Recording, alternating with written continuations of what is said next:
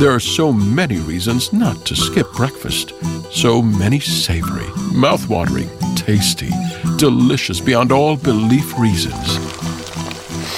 Actually, that last one was pretty convincing. Stop by for a McDonald's breakfast. Mix and match a sausage biscuit, sausage McMuffin, sausage burrito, or hash browns, any two for just $2. Price and participation may vary, cannot be combined with combo meal. There are so many reasons not to skip breakfast. So many savory, mouth-watering, tasty, delicious beyond all belief reasons. Actually, that last one was pretty convincing. Stop by for a McDonald's breakfast. Mix and match a sausage biscuit, sausage McMuffin, sausage burrito, or hash browns, any two for just $2. Price and participation may vary, cannot be combined with combo meal. There's the age-old saying that things are not always what they seem. Decades may have passed since this case was opened and just as quickly closed, with an arrest within hours, a trial before supper, and an execution with Old Sparky within 83 days. The courts are not known for their speed, but in 1944, the trial in Alculu, South Carolina, began and ended in near record time. It certainly wasn't the only sad and painful record broken with this case, one that 70 years later would finally be given a second look.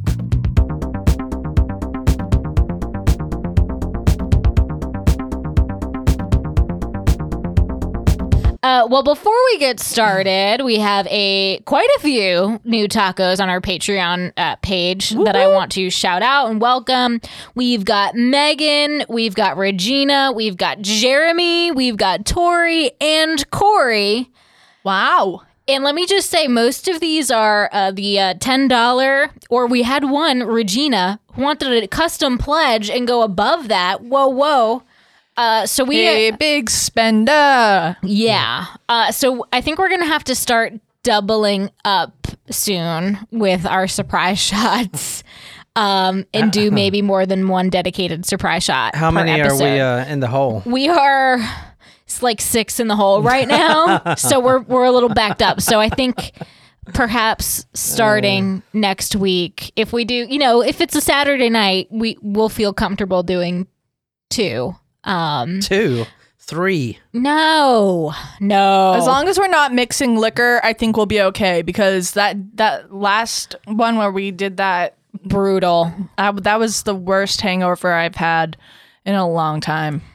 Yeah, that was not fun. But y'all gotta request what you want us to take. So far, I do have a request. Rachel gave us a good surprise shot request. So otherwise, if we don't get them, we're just going to pick the shots ourselves. So tonight's shot will be dedicated to Rachel. Surprise shots, surprise shots. We don't know what they are because they're a surprise. Thanks, Rachel. I can tell by the brightness of this green. I swear to God, this better not be absinthe. No, absinthe is a different color. Yeah, it's more of like a chartreuse. Oh. Mm-hmm. Cheers. Cheers. That's good. Midori. All right, so for you tacos, our Supremos and our small tacos. And our nachos. Our nacho tacos. We are doing a couple Patreon episodes this week for you. One's really short, but it tugs at my heartstrings. I've been following this case for several months now, and I want you guys to help me find a missing person. Ooh. Or something that is missing. Jen, can you read this headline for us? This is a story we're going to be covering for Patreon. Obese monkey, Uncle Fatty, who became a star after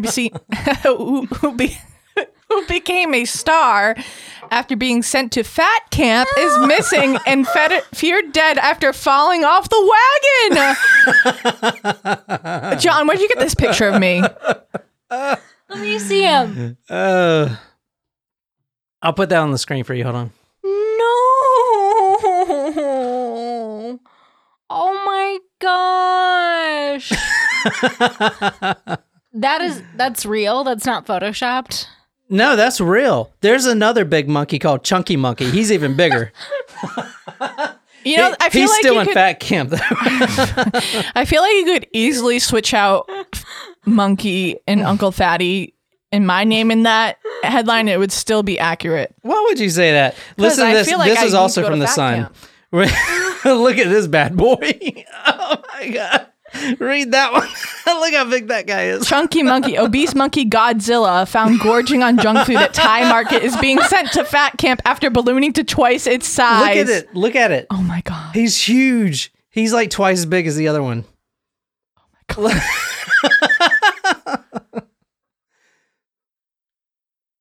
I feel you, buddy. Oh. But I'm like, what do they do at monkey fat camp? I didn't even know that was a thing. I don't know, but we need to figure out what happened to Uncle Fatty. And with you Patreon guys, He's so cute. look forward to that this week because I'm going to be diving pretty deep into Uncle Fatty's whereabouts. I'm really excited. Yes. I hope we find Uncle Fatty Also, alive. yeah, that is a Patreon episode. Also, Is it possible that he lost so much weight that nobody recognizes him? no, so the little Oh, they think he fell off the wagon. research I've done. I wonder if he Not actually fell off. literally. I wonder if he actually fell off a wagon.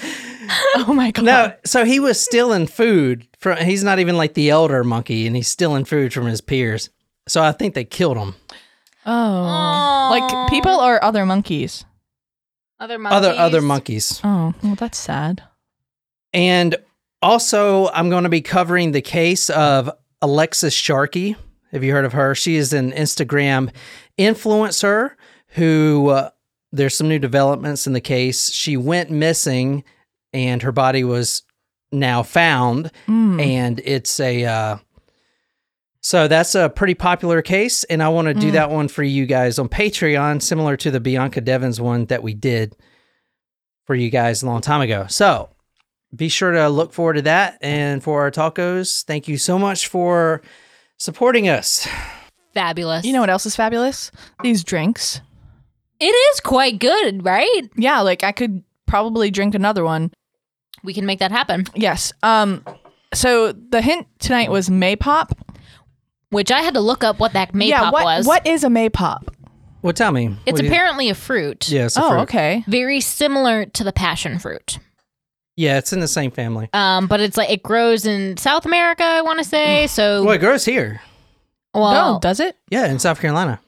So, Oh. yeah, it's a southern wild fruit, and it's called the Maypop because it blossoms in May, and it grows on a vine, so it's like a sweet fruit, and it grows on a vine, so they kind of dangle down towards the ground, and if you step on them, they pop.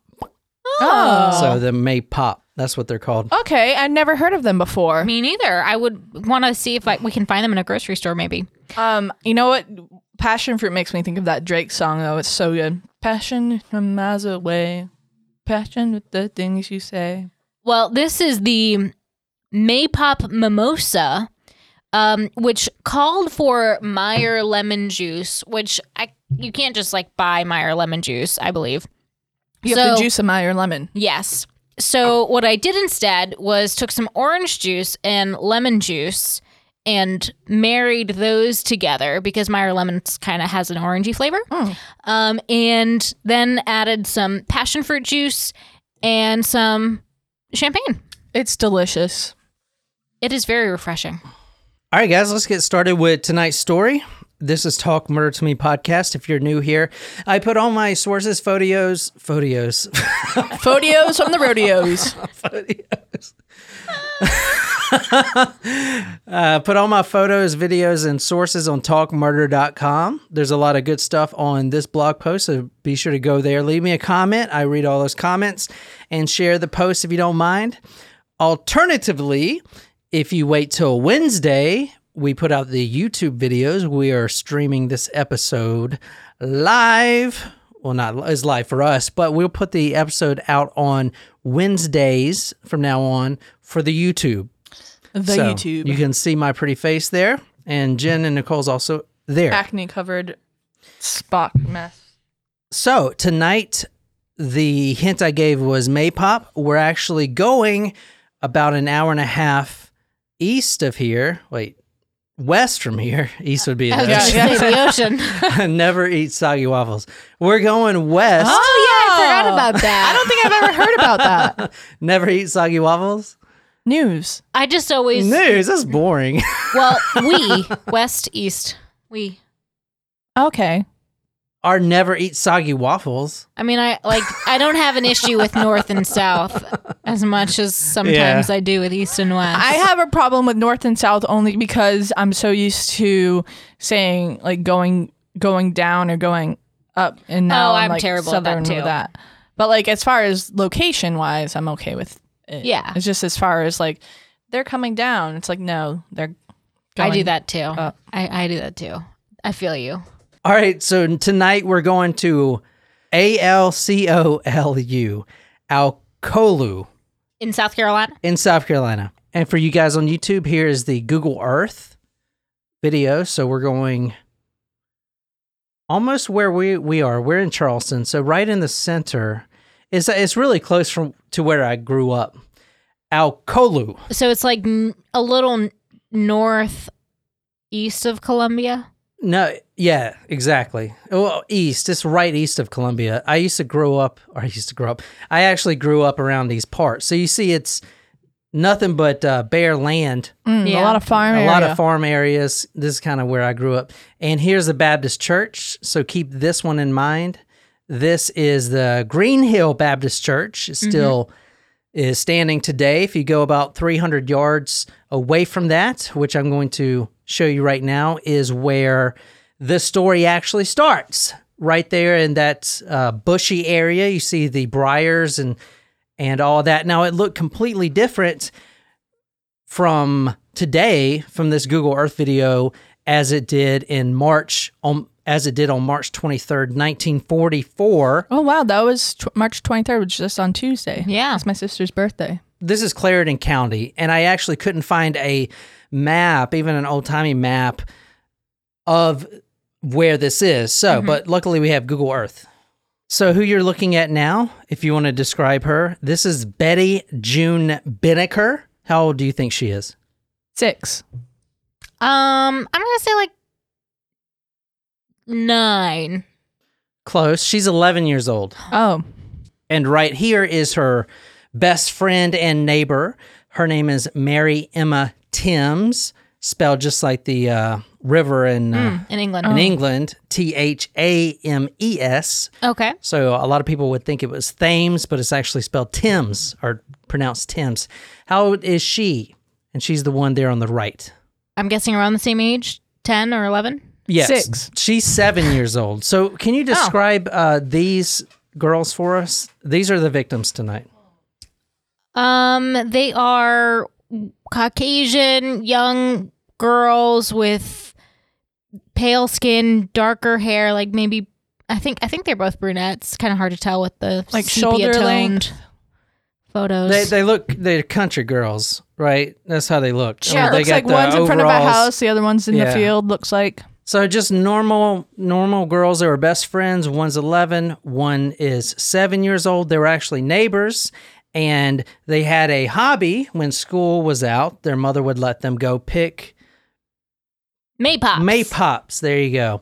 Now, Maypops, if you don't know, if you're not from the South, are these things right here. Oh. Yeah. So Interesting. these are called Maypops. They blossom in May, and when you step on them, they can pop. They make a popping sound. Almost looks like a pomegranate, like how they It does. Yeah, little kernels almost. inside. So March 23rd, 1944, this is a Friday. Okay. School lets out at 3 p.m. The girls get home, and they decide to go pick Maypops. But they promise their mother that they'll be back in 30 minutes because supper, in the South is around 4:35.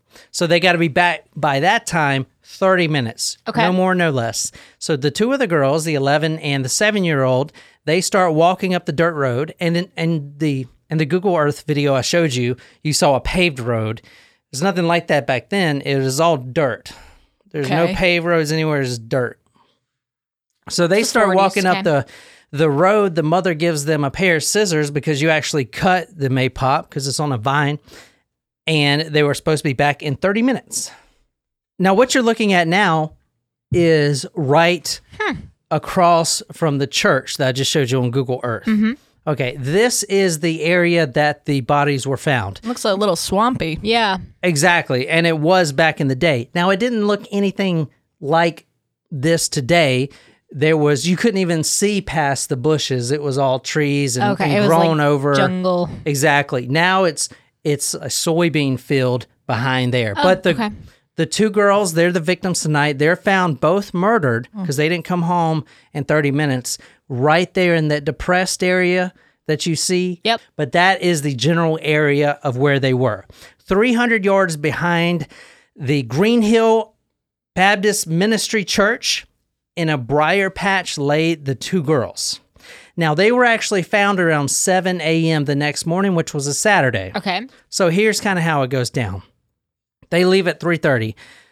All right, Mom, we'll be back in 30 minutes. She gives them some scissors. They go out, both the girls, they're walking, even though one of them has a bicycle, which is extremely important in this case. Okay. And from what I saw, evidence is lacking in this case, but there was only one bicycle.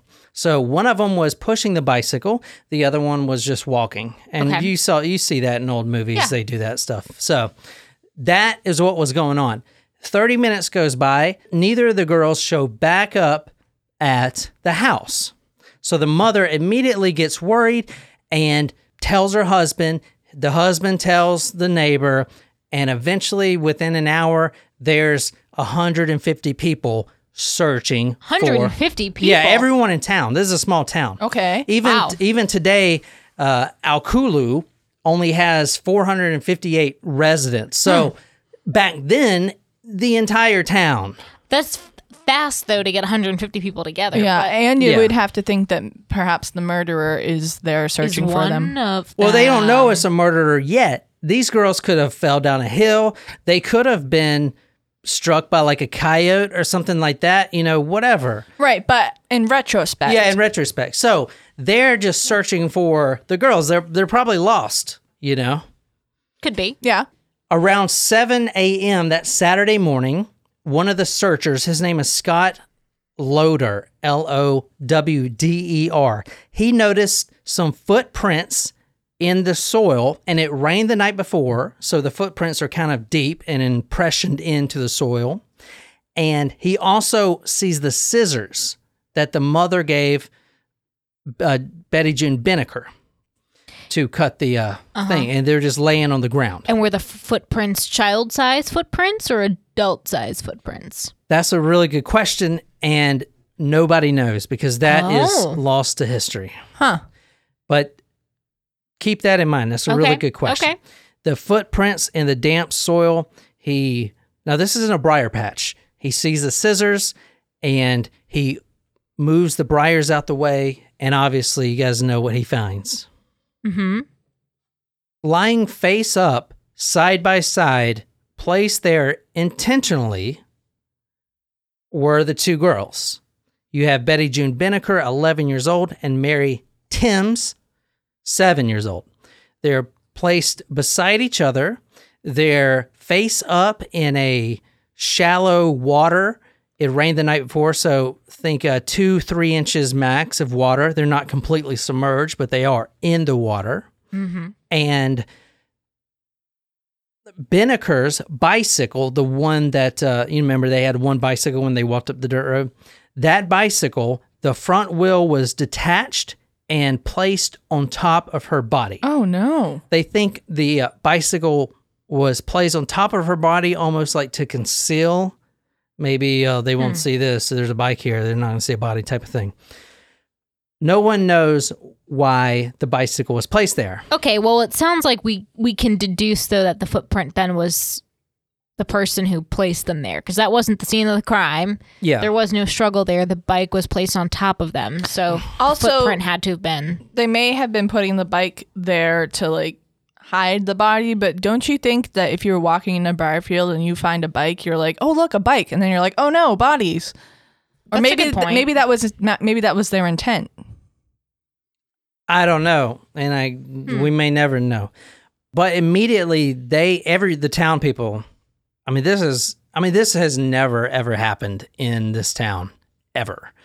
You have two other, and there's not many little girls running around, 150 people, you know what I'm saying? So everyone knew the Benneker girl, everyone knew the Timms girl. They knew they went picking maypops. Everyone's seen them. Like, who would do this in such a small population? And it is someone in town, obviously, because this is in 1944. You don't just drive around because you want to go visit places. Right. Like, that is a whole thing to drive, especially down these old dirt roads. So they knew it as someone in town. They also know it's a homicide because, unlike a suicide or anything else, there's obvious trauma and pretty bad trauma to the head where they have both been beaten. In fact, through the medical examiner, he says, quote, they had been beaten about the head, end quote. Some old-timey words there. Now, let me talk about the condition of their bodies. Benneker, the 11-year-old, her head was crushed in several different places in the back. So the back of her skull was completely fractured. So not like, you know how you fracture it, maybe it cracks a couple things. No, I don't know, but it was literally in 100 pieces. So obviously someone attacks her in the back of the head unless they pushed her head on a log and just slammed it on there. At 11 years old, the skull's not fully formed, I know, but Timms, the 7-year-old, her face was, quote, beaten beyond recognition. Oh my God. End quote. However, and I'll get into this later, and I know they're in water, but there's an absence of blood, which usually means what? They were beaten after they were killed? Is that where you're going with that? That's a really good point, and they didn't think of that back then. And I'm glad you brought that up because I didn't even think of that. But they were beaten somewhere else. Usually people would think they were beaten somewhere else. Now, there is supposed to be an excess amount of blood because in the head area, the scalp, there's a lot of blood vessels up there. Yeah. So when you get beaten on the head, that's when you see blood splatter everywhere. So the fact that there was absence of blood, and that's a really good point you brought up because I didn't even think of that. They could have been strangled and then killed, and then or strangled and then beat. If that were the case, there would not be an excess of blood because the heart's not going, it's not pushing the blood out. Right. That's a really good point. I didn't think of that. Good job, Nicole. However, 3 years of doing this, I learned a few things. Actually, that point is really good for this story because nobody has thought of that, I don't think. The story that we're telling tonight, there is a shockingly not a lot of evidence, or not evidence, paperwork, and which is normal because they didn't have hard drives or whatever. Like I have like 7 terabyte hard drive that I'm saving these videos to, like that. They didn't have that. They had a file cabinet that would take probably, I don't know, like 100 gigabytes. Well, that was stupid because it's not pieces of paper. 100 pieces of paper. So they got to basically burn those to make way for new cases. I also wonder if maybe there was a lack of resources. You said this was in 1944, so this is still during World War II. Yeah, there you go. So I'm wondering if maybe the best folks who were on the police force were actually serving in the military at the time. That's another really good point, Nicole. Thank you. You're on it tonight. Yes. Yeah, so this was right before Hitler surrendered, right? 1944. This was March 23rd. When did he surrender? April? 45, it was in 45. Right? Oh, 1945. April or May of 1945. Yeah, so this was right before that. So this case probably didn't make, it made the news, obviously, but not the front page. Well, that's what else is, it just strikes me about the time. Like, probably all of the young men, they were serving at that time. Yeah. Now, one of the search party men that pulled out the 2 girls. Now, keep in mind, this is 7 a.m. Saturday the next day. They went maypop picking on the 23rd of March Friday, right after school.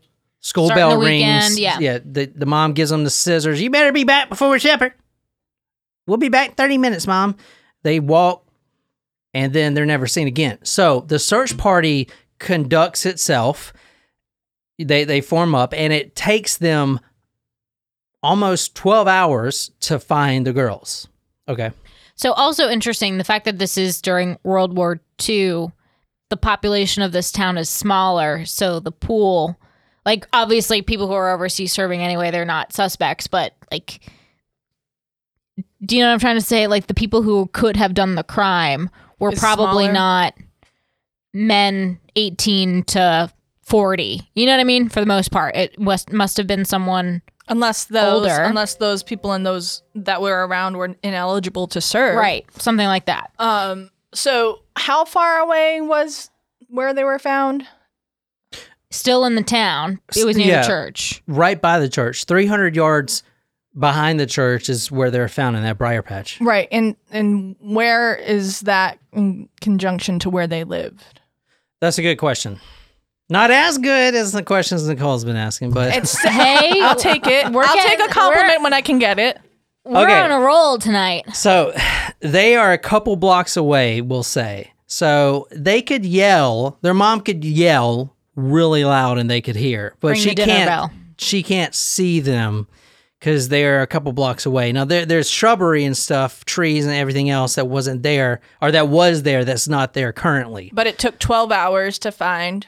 Yeah, exactly. But I mean, there's no helicopters, no search dogs or anything. I mean, it's but- literally they split up in groups and then they walk. And then But- they were in a briar patch, which, I mean, they didn't think they were murdered. That's the last thing they're thinking of. They thought they were lost. So the Right. last place to look is in a briar patch. Well, I think you would You know? still, if you're 2 blocks away and you have 150 people looking and you start at the home, you don't think it would take 12 hours to get to that briar patch. So maybe whoever was looking was involved, like I mentioned before, and they had time to move the body to a briar patch. Because 12 hours in a 2-block radius is not, I mean, I understand what you're saying, but also that's a long time to go 2 blocks.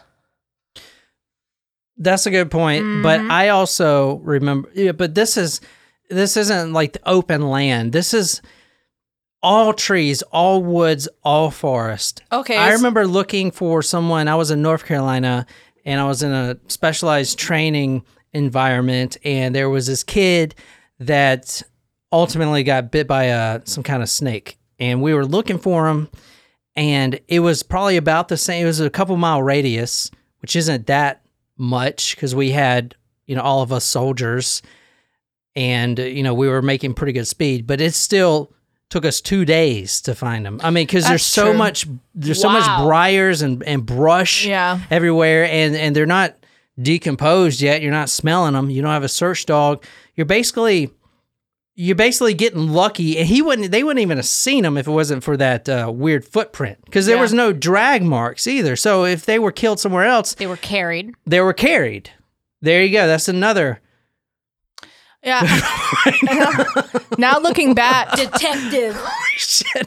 now looking back when we were looking for my golf club that split in half, we were only looking behind the fence and we never found it. Shoot.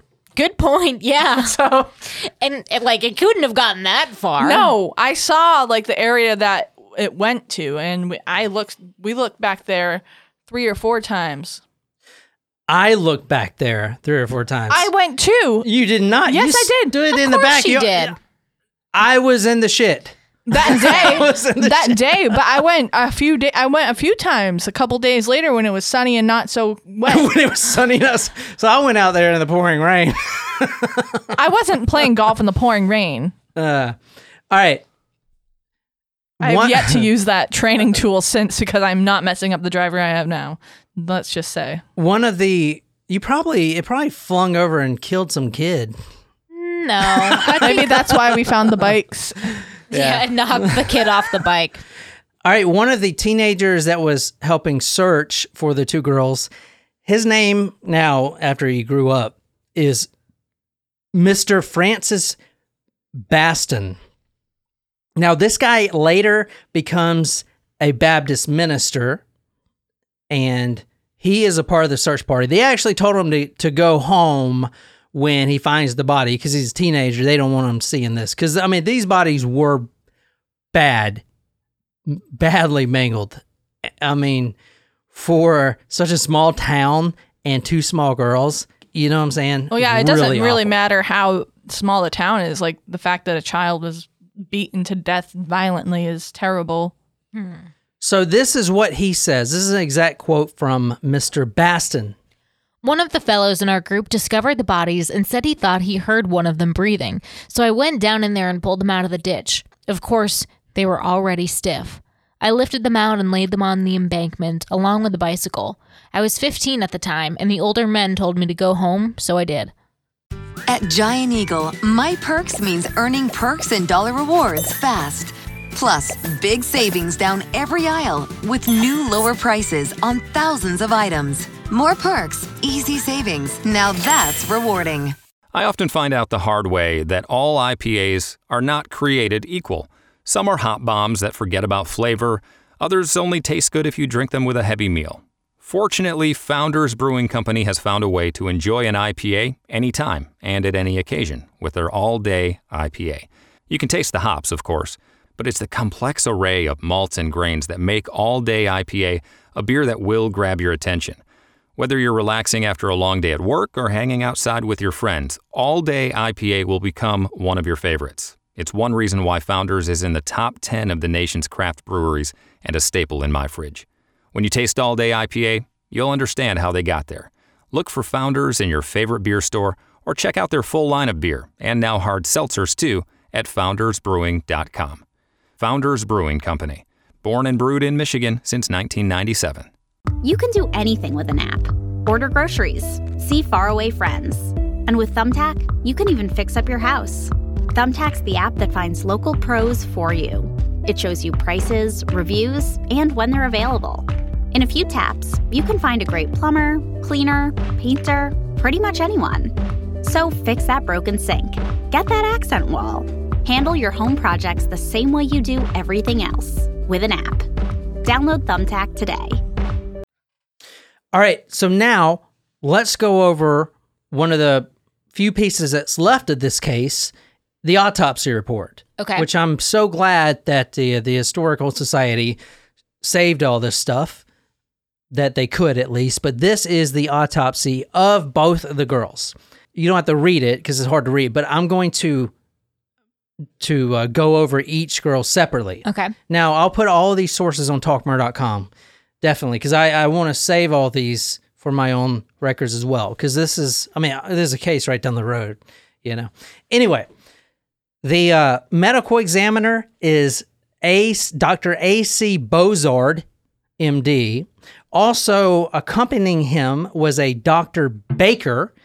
Dr. Baker is a family physician, okay, which will kind of become important later down the road. So keep in mind, he's not a registered forensic pathologist or anything. He's a family, like you go to freaking doctor's care or whatever, that's the guy working. Anyway, this is the autopsy report, and I'm going to read the summary. The 7-year-old, Mary Emma Timms, long laceration, about 2 inches, right above the right eyebrow. Another vestigial, I guess that's the word for cut, on the forehead above the left eyebrow. Both jagged and deep. Deep inside the... Deep as in whoever did this used a lot of force. And the scissors that the girls took for the Maypops. That's a really good point, but the scissors, they didn't have any blood on them or anything. That's not the murder weapon. Oh. But that is a good point, you know, because they did have a method to fight back with the scissors. But then again, they're 7 years old. Like, what are they going to kill someone, you know what I'm saying? Anyway, both of those were jagged and deep. Another hole going straight through the cranial cavity on the forehead. So, and these are the exact words, and these are the exact words of the autopsy report. So they're using words like hole going through the cranial cavity. What I'm trying to say is there's a lot of force behind whoever's doing this. The frontal bone right here on your forehead is, quote, definitely broken, end quote. And all of this is quoted. I'm just emphasizing on what I think is important. These injuries look as they've been caused by a hammer. And you'll see from the next victim here that the way they could tell is it has almost like a circular indentation, with the tip of the hammer. Punched out fracture of the skull. I've never seen that word before. Punched out. So the skull is actually like cracked and kind of leaning out of the skin. No signs of cyanosis, which means the child was dead before she was submerged in the water. No bruises or discoloration about the genitalia, and the hymen was intact. Miss Betty June Binnicker, 11 years old. Evidence of at least 7 blows to the head of the child with a blunt instrument. A small round head puncture about the size of a hammer. Now, he's not saying that the murder weapon is a hammer. Keep that in mind. Right. Nobody's saying the murder weapon is a hammer. He is just giving a best guess of what it is. Something that's comparable to a hammer. Yeah. Some of her skull was cracked, which means she was hit extremely hard as well. And she had 2 blows that fully punched holes inside of her skull. So whoever's doing this, or whoever did this, number one, it's not suicide, it's not an accident. Like this is some crazy stuff going on. Now, I do want to point out that Alkulu, which I can barely even say, was the main employer there was a lumber mill by D.W. Alderman. That was the lumber mill. So if you think of Alkulu, because why that's not even a real name. So basically, it's the first name of the lumber guy is Alderman, and then Co. So Alco, right? And then it was something like Lou. The last one's for Lula. It was like a friend or something. So Alkula. I can't even say it. They need to change the name. It's so that's not a South Carolina name. It's just hard to say. It's not even like a Native American name. It's just so. It's a made That's up. interesting that it came from a business name. Yeah. So Alco. Alkulu. And then Lula. It's hard to say, and for anyone in South Carolina. So I don't feel that bad. Yeah. Oh, so we're not finished with hers. I actually wanted you to read this part of the medical examiner because it is really important about how hard she was hit. The back of the skull is nothing but a mass of crushed bones. That is the exact wordage that the medical examiner used. So I do have a question, and I know that it could probably be ruled out very quickly based on the medical examiner's report. But where they were found was a little swampy, and they were found in water. I know that there was no bite marks, but are there gators out there? Could have Gator ever done this? Chomped them? I'm not trying to be insensitive. I know it's not an insensitive question. It's just because they were beaten about the head, and that was it. Is it the circular thing? If it was all across their body, if a gator is going to get you, it's not just going to bite you in the head. Number one, it's going to eat you. Oh yeah, and split you in half because it does the death roll. And number two, it's not just going to bite you on the head. It's a good question. And I don't know. Now that after I asked it, I don't think it was a good question. It was kind of a dumb maybe question. Not gators. I don't think gators are out there, but coyotes or something.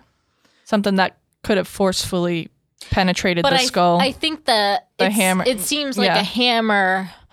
So I don't know if that could have been done by an animal.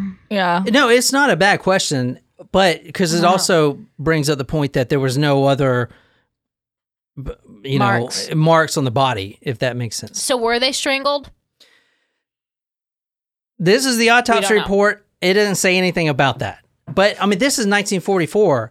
I don't even think they had the capillary technique that they have now. So, I'm not a pathologist or anything, but they can tell if you're strangled because these little eye bubbles or whatever, they're a certain way, a certain redness or whatever.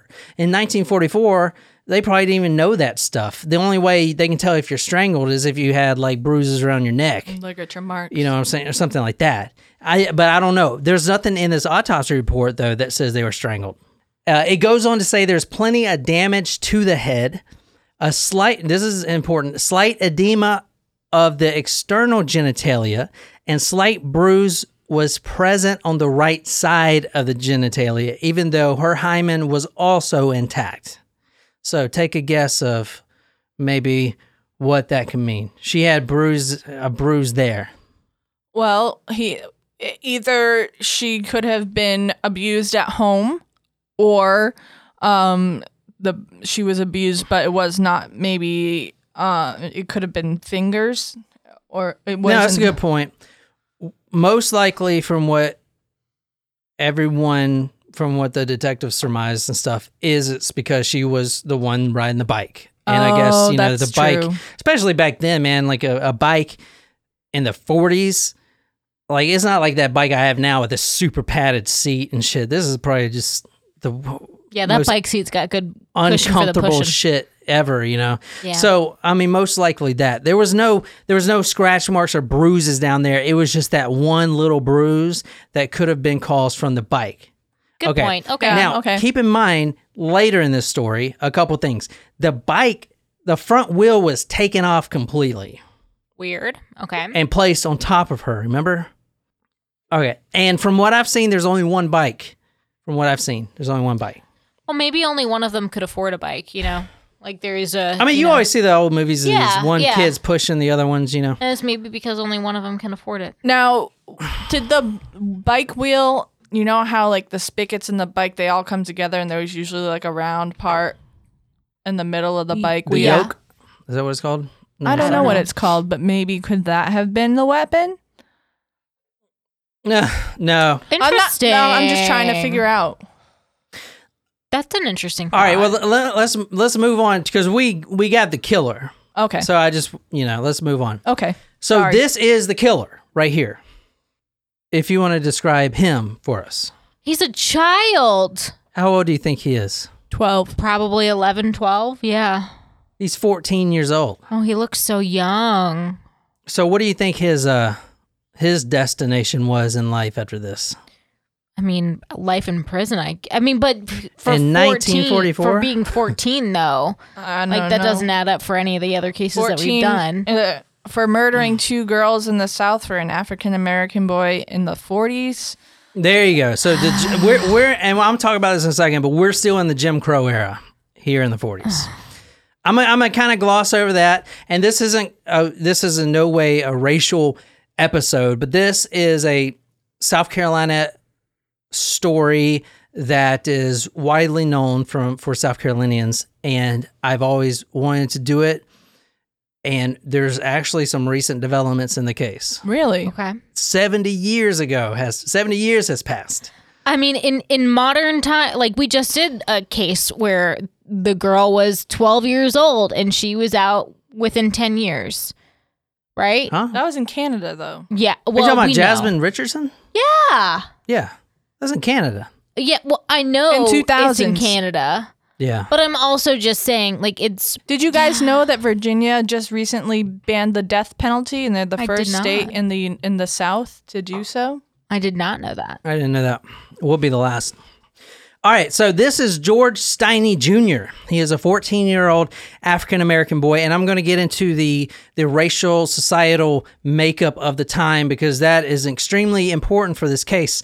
Now, Miss Frankie Dyches, Dyches, which is Betty June Binniker's niece. Niece. So she was born after...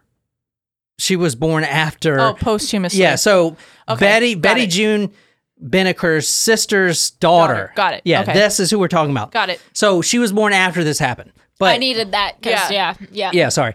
Anyway, this is what she says about George Stinney Jr. Quote, he was a bully and he had a very short fuse, end quote. Mr. W.L. Hamilton, which was the teacher for George Stinney Jr. in 7th grade, said the following, quote, "I remember the day he killed those children. He got into a fight with a girl at school who was his neighbor. In those days, you didn't have to worry about children carrying guns and knives to school, but George carried a little knife and he scratched this child with the knife," end quote. Now, there's two sides to this, to his personality, because his own family would claim that he was a very shy and mild-mannered youth.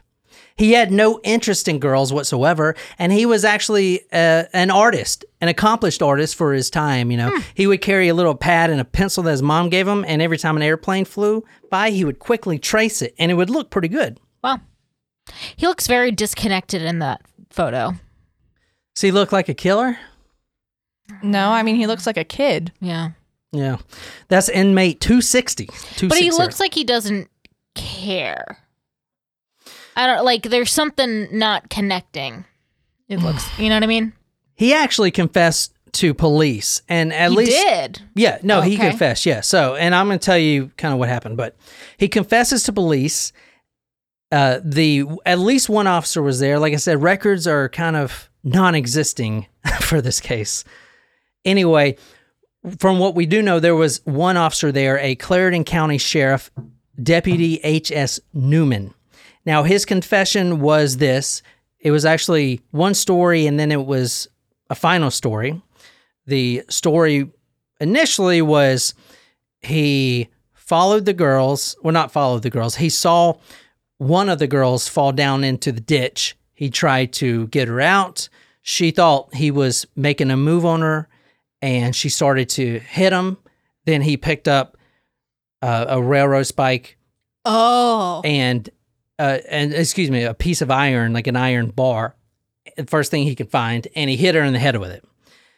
He didn't mean to kill her. She goes unconscious. The other one trying to scream, run away. He didn't know what to do. He just hit her too. Okay, that was the first tale. The second confession was he wanted to have sex with Betty June Beneker. Remember, she was bruised on the right side of her genitalia. All right. However, the 7-year-old Mary Timms began to protest, so he grabs the first thing he could. He hits the 7-year-old right there with a piece of iron. She gets knocked unconscious, and then he kills both of them, like what we talked about. Now, he claims that he didn't mean to kill the girls, but he did beat them pretty badly. And the murder weapon which is now lost to history, was either a piece of iron or a railroad spike. All right, any questions? I mean, that would match the wounds. What made him change his story? Well, it's interesting. It's not like terribly different. I mean, because you always try to go in there and make it like it's not your fault. I was trying to help her out.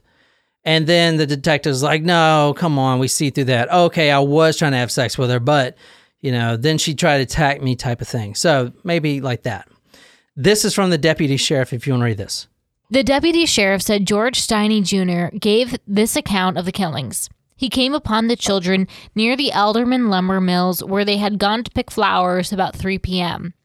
He made advances to the younger girl, a first-grade pupil, and she fought him off. When the girls said that they intended to tell their parents, he picked up a railroad trestle spike about a foot long and struck the younger girl several times in the head.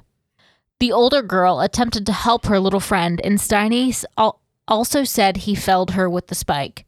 Taken into custody several hours after the bodies were found, Stinney led officers to a spot nearby where he said he had concealed the spike. So, after he confesses to the deputy, he actually takes them to the exact location. Now, this is really important. You remember it rained the night before, and they were found in a mud puddle. Mm-hmm. Okay. He says, I threw the murder weapon down there. The deputy reaches down into the puddle, into a muddy puddle where you can't see anything. You can't see a spike down there. Reaches right down where George Stinney Jr. said it was, and he pulls out an iron rod. The murder weapon, which now lost to history. Okay. Yeah. No, there's nobody knows what the murder weapon was because, this is a small town. They didn't really take things too seriously, I guess. But he pulls out the murder weapon, the one that he used to kill the girls with. I'm pretty sure, guys, and I'll put this photo on talkmurder.com.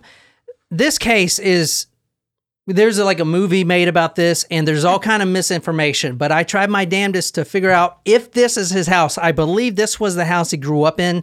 If it's not, I apologize, but I couldn't find a definite, but this house keeps coming up under his name from all these other websites. So I'm saying that this was the house he was in. Now, obviously, it looked a lot better back then. Right. I mean, this is current day. So here's where we're at. He confesses this is the Saturday morning after they find the girls, because 2 deputies come to his house, which is the house right here. They take him away. All right. So they're at this house right now, and another local who was a part of the search party, his name was Paul Fann, Fann. His family provided the ice around town because there's no refrigerators back then. So he was talking about how if you're going to buy ice, kind of like when you buy it Harris Teeter or something, but you would buy ice either in 100 pound, 50 pound, or 25 pound. And they would cut it right there. That's what they use the ice picks for. Yeah, it's kind of cool because they would just get it in the truck, this big thing of ice, and they would cut it for you. How much you want? Did you know that my dad did ice sculptures? No. Mm-hmm.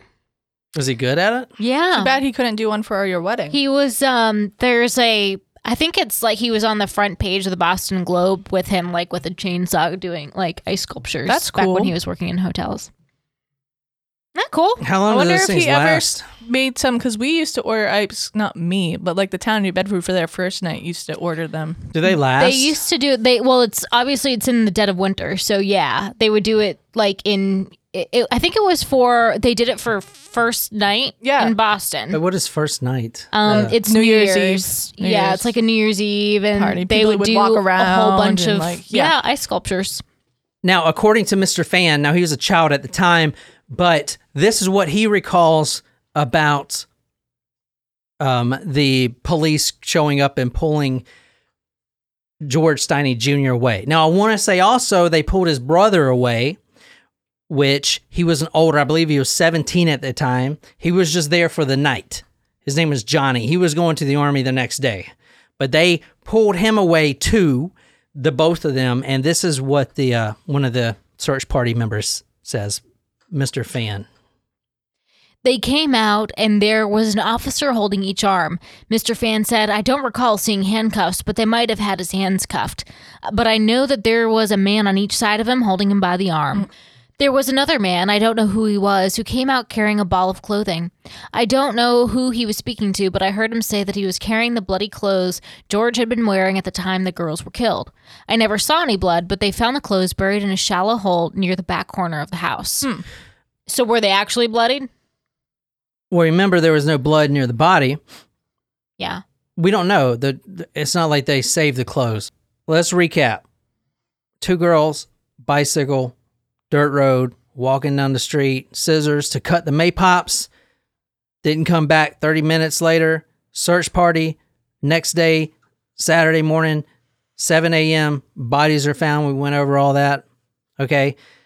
And this kid just then admits. George Stinney Jr., the kid who is admitted to killing, was in the search party. They were broken up to multiple different little search parties, but he was in one of them. And he says that he actually saw... You called that, Jen. Mm-hmm. He saw the girls right before they died. He said that. Oh, I seen these girls walk in. They actually... And his story was, they asked me where to get some maypops, and I told them I didn't know, and then they walked off. He was the last one to see them. Okay. Then the cops put 2 and 2 together. Let's take him downtown. He confesses, takes the cops out there, shows them the exact place where the murder weapon is. He pulls it out, boom, yada, yada, yada. Let's get it going. Trial, and what's your sentence? George Stinney Jr. was tried by a jury of 12. This is him right here. Look how small he is. He's the one in front. He's a kid, man. He is a kid. A fucking kid. 95 pounds. 95 pounds. Wow. sentenced to die in the electric chair. This was old Sparky, electric chair. He was the youngest person to ever be electrocuted in the United States legally. And the newspapers say legally, like they've done it illegally, I guess. Legally, he was the youngest person to be electrocuted in all 50 states within the 20th century at least, maybe even the 19th century. Wow. When was he executed? Well, we're going to get to that. Well, actually, I'll get to that now. 83 days later, after the murder, Wow, he was executed. That's Whoa. quick. Yeah, so... That is never that quick. Well, I mean, there's a big war going on. Hitler. Yeah. I mean, we talked about that. I mean, come on, Hitler. What about him? What does that have to do with the death penalty? People are on death row for freaking decades. Now they are. Now they are, because once you get on death row now, an automatic appeal is filed. So it's like a appeal of stay or whatever. Then they review everything. I mean, what's that guy that was the other day that was on death row that we did? The Toolbox Killers. He was on death row for like 43 years. He's been on death row longer than I've been alive. I mean, yeah. And then he at dies some point on it gets death to row. be kind of ridiculous. Yeah, exactly. It wasn't like that. He actually only stands trial for the murder of the 11-year-old Betty June Benneker, on June 16th, 1944. 83 days later, after the bodies were found, he was executed in CCI, which is the famous Pee Wee Gaskins prison there in Columbia, South Carolina.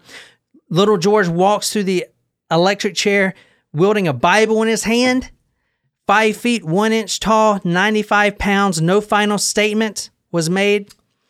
First time they put a mask on him, because there's people watching. The family, Benneker's family, Tim's family, they're watching.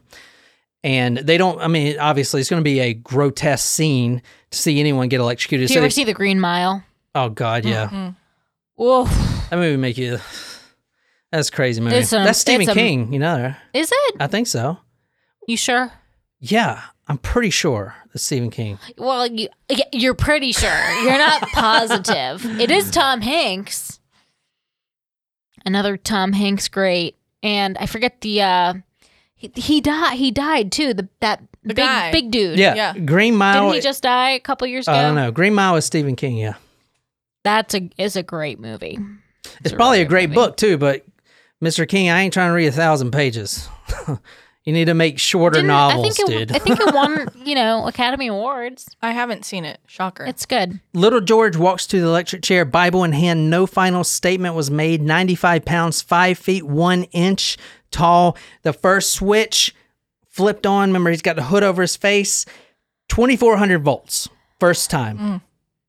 That's a lot. Now, Nicole, you got shocked the other day by 120 volts. So tell us how that felt. It wasn't fun. So the first time is 2,400 volts Is going that through low? the head. No, that's Is that really no? high. I know. It's gonna fry you. No, I know, but like, don't they usually start with like a small amount I don't and know then if turn they it up? No, I don't know. I don't know how they do it now, but back then they start with the highest amount. So the first switch, boom, 2,400 volts. His head jerks upwards. He's obviously convulsing. Saliva goes down his chin. Tears run down his eyes. He was wearing a leather mask, which slipped off during the electrocution. Oh my gosh. Which gave the watchers a sight they'll never forget. Okay. Because that's the reason they put the mask on there, so they don't have to see that. But they did anyway. I do think the electric chair is very cruel. Oh, and you'll know what, like when you see The Green Mile. Oh man. So the next switch flipped on after they fixed his mask. 1,400 volts. Then the final was 500 volts, but I think he was dead before then. All right. This is the outcome of George Stinney Jr., 14 years old. Oh, poor kid. I mean, he killed 2 girls, but it's still sad that he was only 14 and had to go to the electric chair. George's sisters, they went on to say this about, because they actually they didn't see the execution, but they saw him at the funeral home after this. And it was a semi-open casket, and this is what his sisters describe. He was blue. They put that thing on his head and it slipped off. He was burned until he was blue, and to be there and look at that baby was terrible. He was burned until he was blue. Mrs. Ruffner echoed her sister's comments. They burned him to a crisp, she said. What do you guys think? Well, you know how I feel about the death penalty, and especially for children. I don't think it's okay. But I do understand it was the 40s. No, that doesn't make it okay. I'm just saying that it is sad knowing that all the other cases that we have covered where someone is a minor, that would never have happened, you know? Yeah. Or that's never happened in any other cases we've covered. All right, so that is the case of George Stinney Jr. We are right in the middle of the case because the case was reopened on January 21st, 2014. What? If you want to read this, is from the New York Times. Family of South Carolina boy put to death seeks exoneration 70 years later. The case was reopened, and the majority of folk think he's innocent.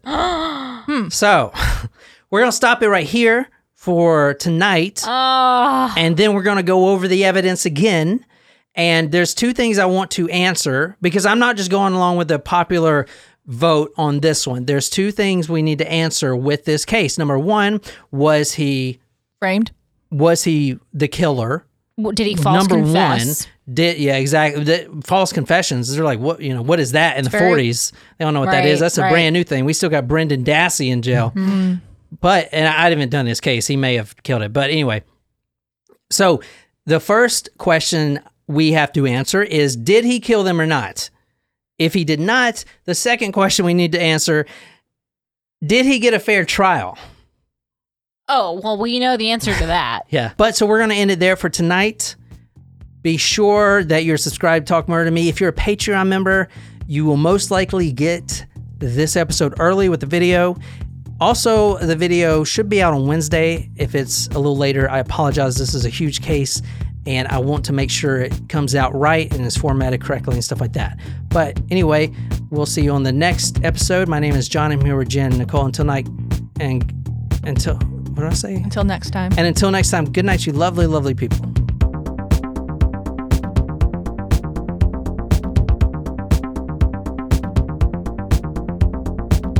Maddie's believes nature is beautiful, majestic, serene. But human nature is inventive, intrepid, reckless. Nature says, look how many colors I can fit in a sunset. Human nature says, look how many hot wings I can fit in my mouth. But human nature needs nature. That's why there's Maddie's All-Natural Acid and Indigestion Relief, a drug-free remedy for human nature, available at Walmart, CVS, Walgreens, and Amazon. These statements have not been evaluated by the Food and Drug Administration. This product is not intended to diagnose, treat, cure, or prevent any disease. There are so many reasons not to skip breakfast. So many savory, mouth-watering, tasty, delicious beyond all belief reasons. Actually, that last one was pretty convincing. Stop by for a McDonald's breakfast. Mix and match a sausage biscuit, sausage McMuffin, sausage burrito, or hash browns, any two for just $2. Price and participation may vary, cannot be combined with combo meal.